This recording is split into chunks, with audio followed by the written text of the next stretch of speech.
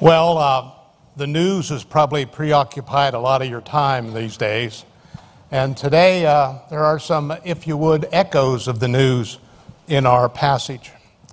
As we think about it, we think about the plague. It has troubled Israel throughout the series in the Judges, and that's the plague, if you would, of the Philistines. Now, the Philistines were the remnant of the people that were being driven out of the Promised Land as Israel was taking possession of it. And they settled in the coast of the Mediterranean, forming, if you would, 5 city-states, which are still there today. We're going to be told in our text that they had oppressed Israel for 40 years. And during that time, they held a military advantage over Israel because the Philistines had figured out how to smelt iron. And as such, they had longer and sharper swords than the Philistines. No small advantage, especially when combat was hand to hand. It's into this environment that Samson comes. And Samson is the last judge before Eli and Samuel in their ministry that ushers in the monarchy. And the Philistine threat will be dealt with, hopefully, finally, by David. But one thing I would point out to you that you might want to ponder as we go through the text and through the message, and that is that everything in this story of Samson takes place in the modern-day Gaza Strip, a name that should be familiar to every one of you. Every event takes place there, and Samson actually dies, if you would, in the city of Gaza. So today, 3,000 years later, there's the same actors in the same place.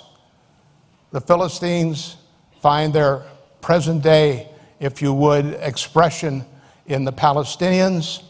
Hamas finds their present day expression in the Amalekites. The Amalekites find their present day expression in Hamas. And of course, the Jews are Jews. So that's sort of a little background coloring the situation. Now, I believe all of you have seen these 2 movies. Raise your hand if you've seen Ben-Hur and the 10 Commandments. All right, pretty good. Those movies were produced and directed by Cecil B. DeMille. And supposedly, he said to a young movie maker who was making movies to send a message, he said to that young movie maker, he said, if you want to send a message, send a telegram. If you want to entertain people, find a really good story, make it into a movie, and tell it. Obviously, he did that. In 1949, DeMille found a really good story, and he made it into a movie. In 1949, he made a movie starring Angela Lansbury. The title was Samson and Delilah. Now, the story is contained in 3 chapters of the book of Judges.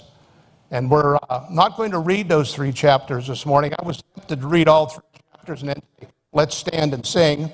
And come on, it's still there. And then maybe we could show the movie, but I think we're going to skip showing the movie. If they made that in the modern day version, it would be a strong R. Maybe an X. All right, how many of you remember that story of Samson and Delilah from childhood? Echoes of it sort of rolling around in your brain. Maybe some of you have even read these 3 chapters on Samson in preparation as we move through the series in the book of Judges. Samson is mentioned 39 times in the book of Judges, and he's mentioned only once in the New Testament, in Hebrews 11 in the Hall of Fame of Faith. Now, at this point, if we were writing Hebrews and looking for heroes in the Hall of Fame of Faith, remembering a little bit about Samson's life, we, being the legalists that we are, would have probably said, hey, Samson belongs in the Hall of Shame, not in the Hall of Fame. We have good company there because we'd be there with them. So, knowing what we know about Samson's life, the question we want to ask this morning and answer is, was he, if you would, a real superhero of the faith? He was a special man, born in a special way, at a special time, and given a special mission at his birth. And if he was that kind of a superhero, we want to ask ourselves, what kind of lessons does God want us to learn from Samson's life? So if you would, please stand for the reading of God's word.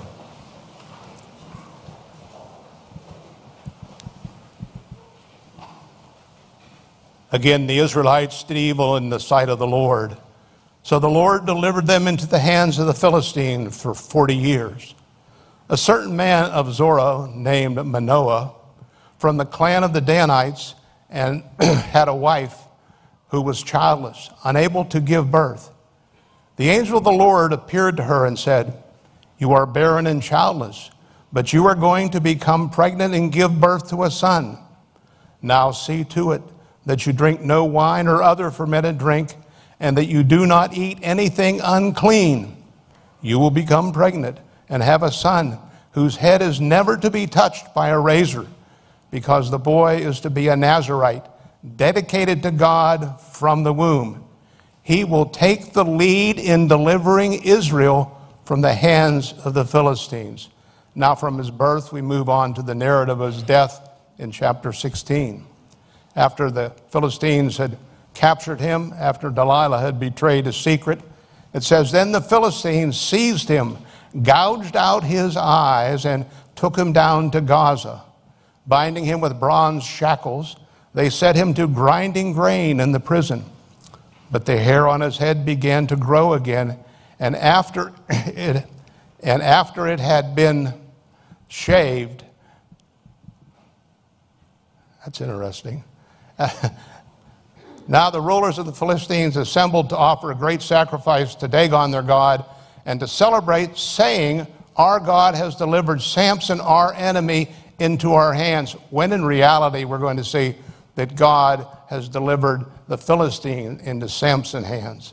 So when the people saw him, they praised God, saying, 'Our God has delivered our enemy into our hands, the one who laid waste to our land and multiplied our slain.' While they were in high spirits, they shouted, 'Bring out Samson to entertain us.' So they called Samson out of the prison, and he performed for them. When they stood him among the pillars, Samson said to the servant who held his hand, 'Put me where I can feel the pillars that support the temple, so I may lean against them.' Now the temple was crowded with men and women, and all the rulers of the Philistines were there. And on the roof were about 3,000 men and women watching Samson perform.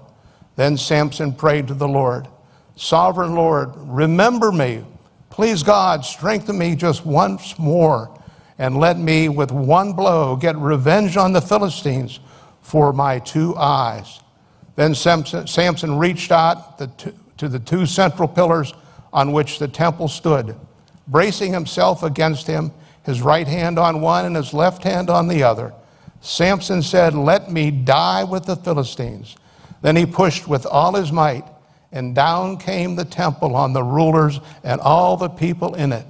Thus he killed many more when he died than when he lived." Let's pray.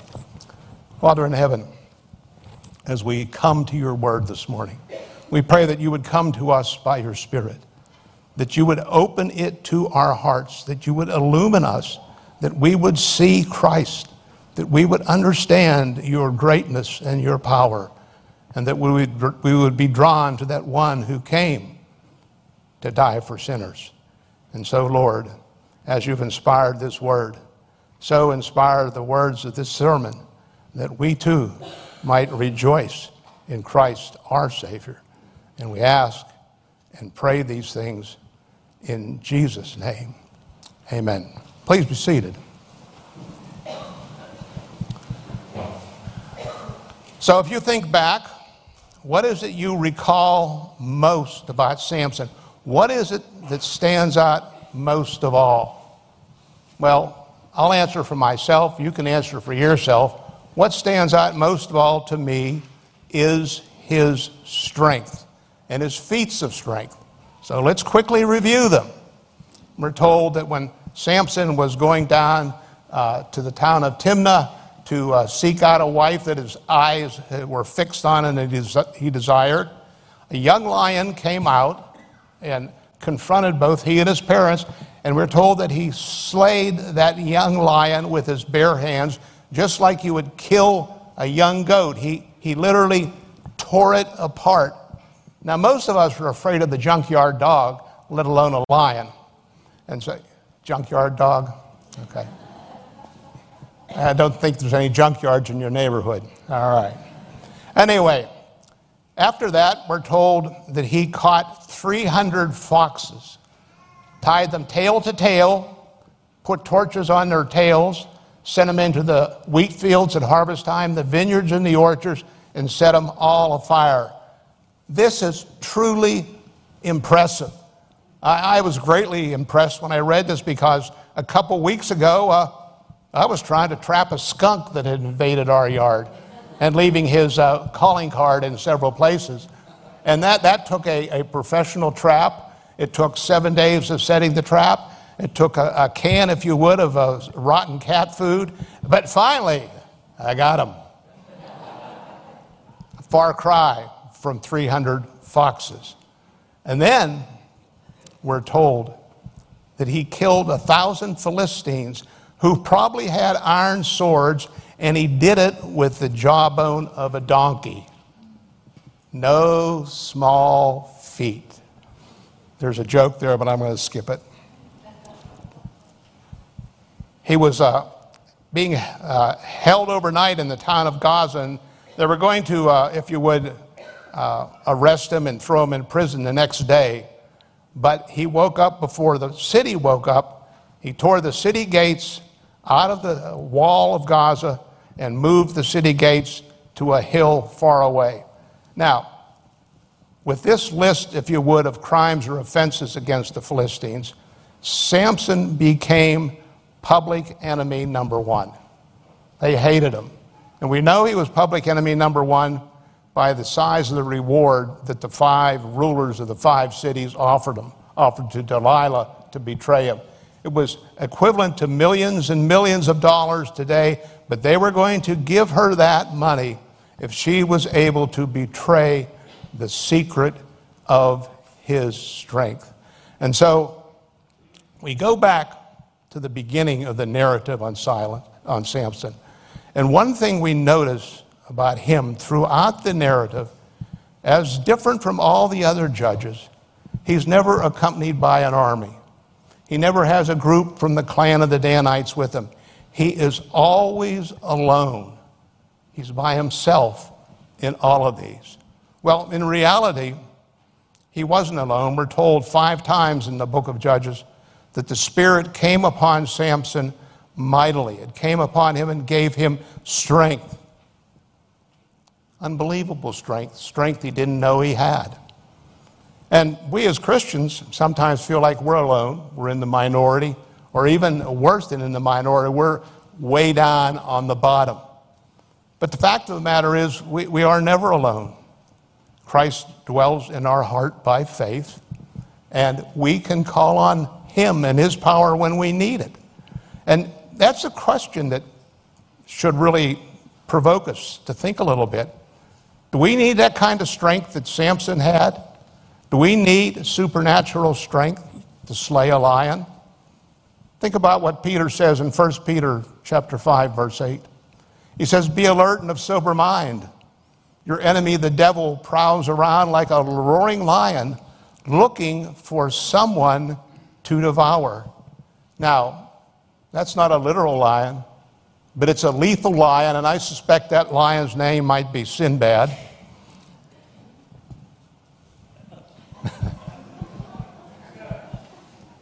We need coffee, right? We need better jokes.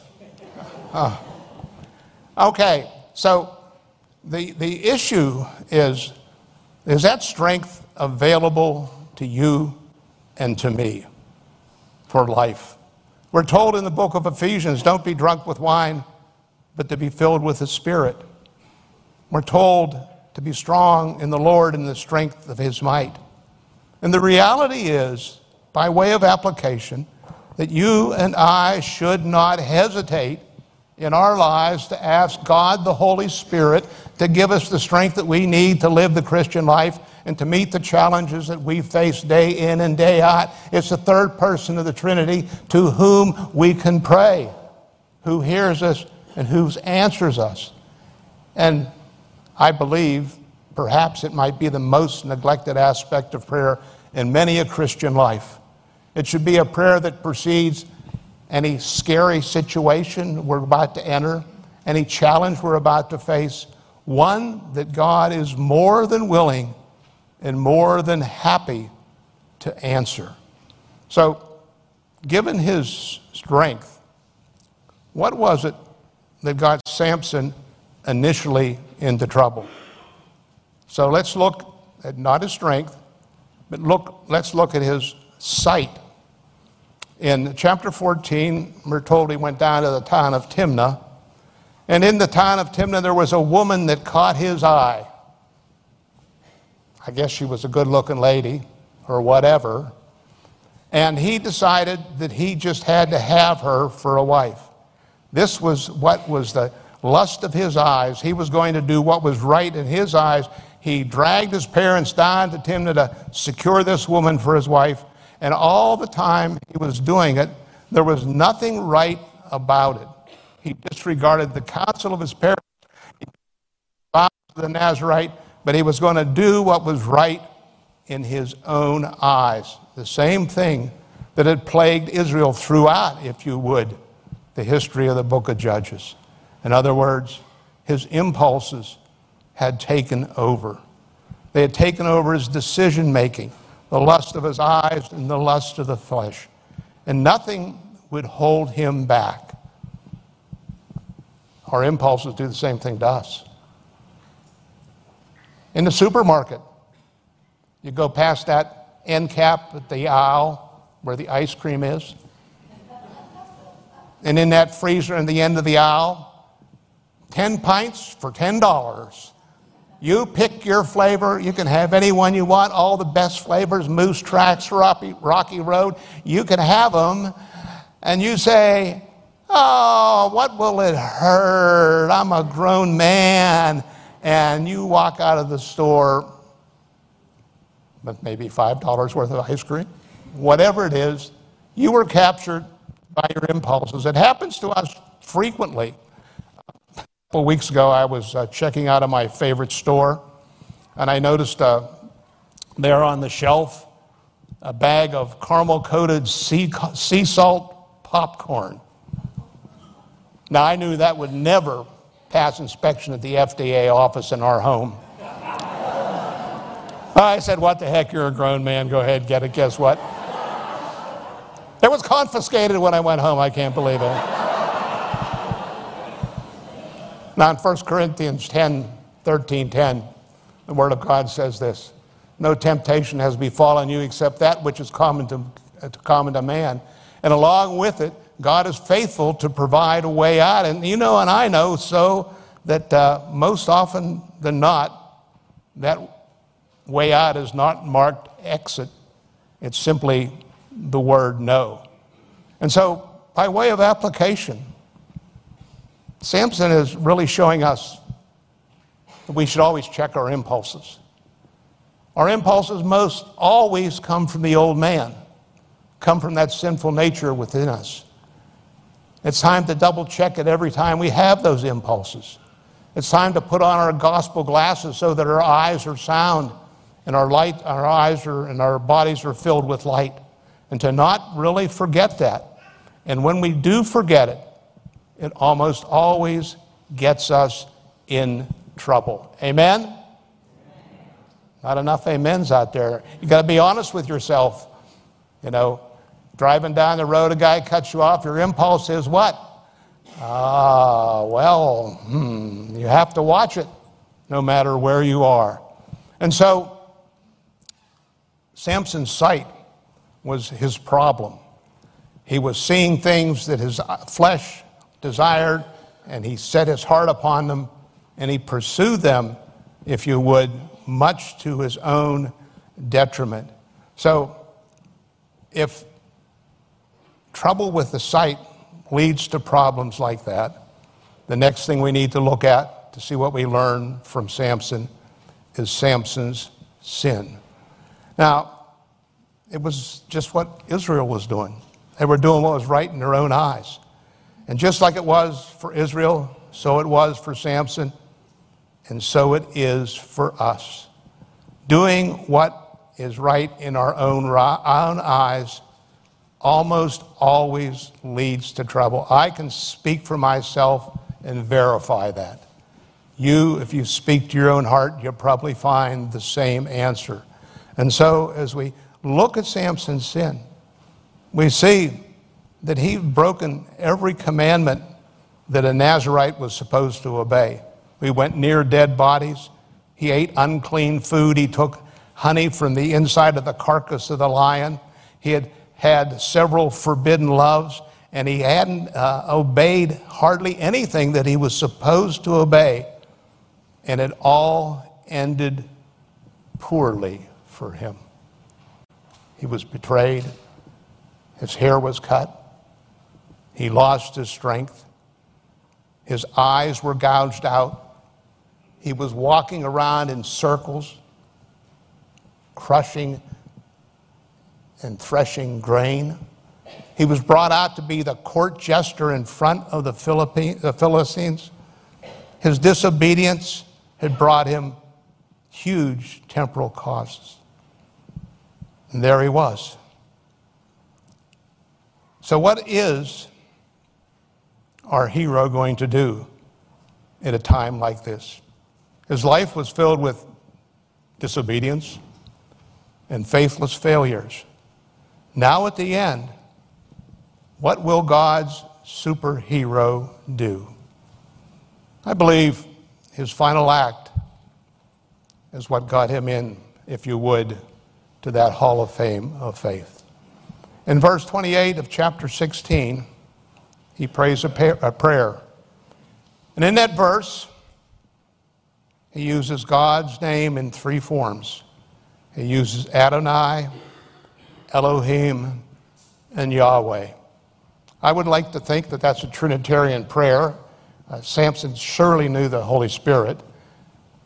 I might get a sort of a check mark saying too far on Trinitarian, but nonetheless, Samson was praying to the living God to renew his strength. And he came, if you would, just as he was. He knew his sin. It had cost him everything. He was totally humiliated. Nothing left. And so he went to God, his Savior. And it's interesting, if we would put anybody in the Hall of Fame of Faith from the New Testament, I think we'd probably put Paul in there. In 1 Timothy chapter 1, verse 15, Paul says, here is a trustworthy saying that deserves full acceptance. Christ Jesus came into the world to save sinners, of whom I am the worst. But I was saved for this reason, that I might be an example to others. And what I am saying to you this morning, and what I'm saying to myself, is the superhero needed a hero. If Samson, specially born for a special reason, specially gifted of the Spirit, if the Apostle Paul, who basically brought Christianity throughout the known world of the Mediterranean, needed a hero, if they needed a hero, how much more do you and I need a hero? We're not looking for the Hall of Fame of Faith. We're looking for the halls of heaven. And there's only one way to access the halls of heaven, for there's only one name given under heaven by which man may be saved. And that name, of course, is the name of the Lord Jesus Christ. Jesus said, nobody comes to the Father except through me. And so, if we would distinguish ourselves in the world of Christianity, We distinguish ourselves by exalting in our lives and in our hearts that one who is our hero, the one who saves to the uttermost, the one whose arm is not so short that it cannot save. And so if we would be numbered among those who would enter into the halls of heaven, we would be like Samson. In the moment of our humiliation, in the moments of our helplessness, in our moments of no plea before the throne of God except Christ, if we would be there, we would call upon the Lord with all of our hearts, that we might live and not die. Let's pray. Father in heaven, we're so reluctant to think of ourselves as humiliated and helpless, but we are. We are numbered among the sinners, every single one of us. Not one of us has a record that would commend us. Our record would only condemn us. But the Lord Jesus would take care of that. He would pay for all of our sins, defeat and destroy all of our enemies, and then welcome us into his kingdom. So let us learn from Samson that we have a superhero, one who is greater than all, the Lord Jesus Christ himself. We ask it in his name. Amen.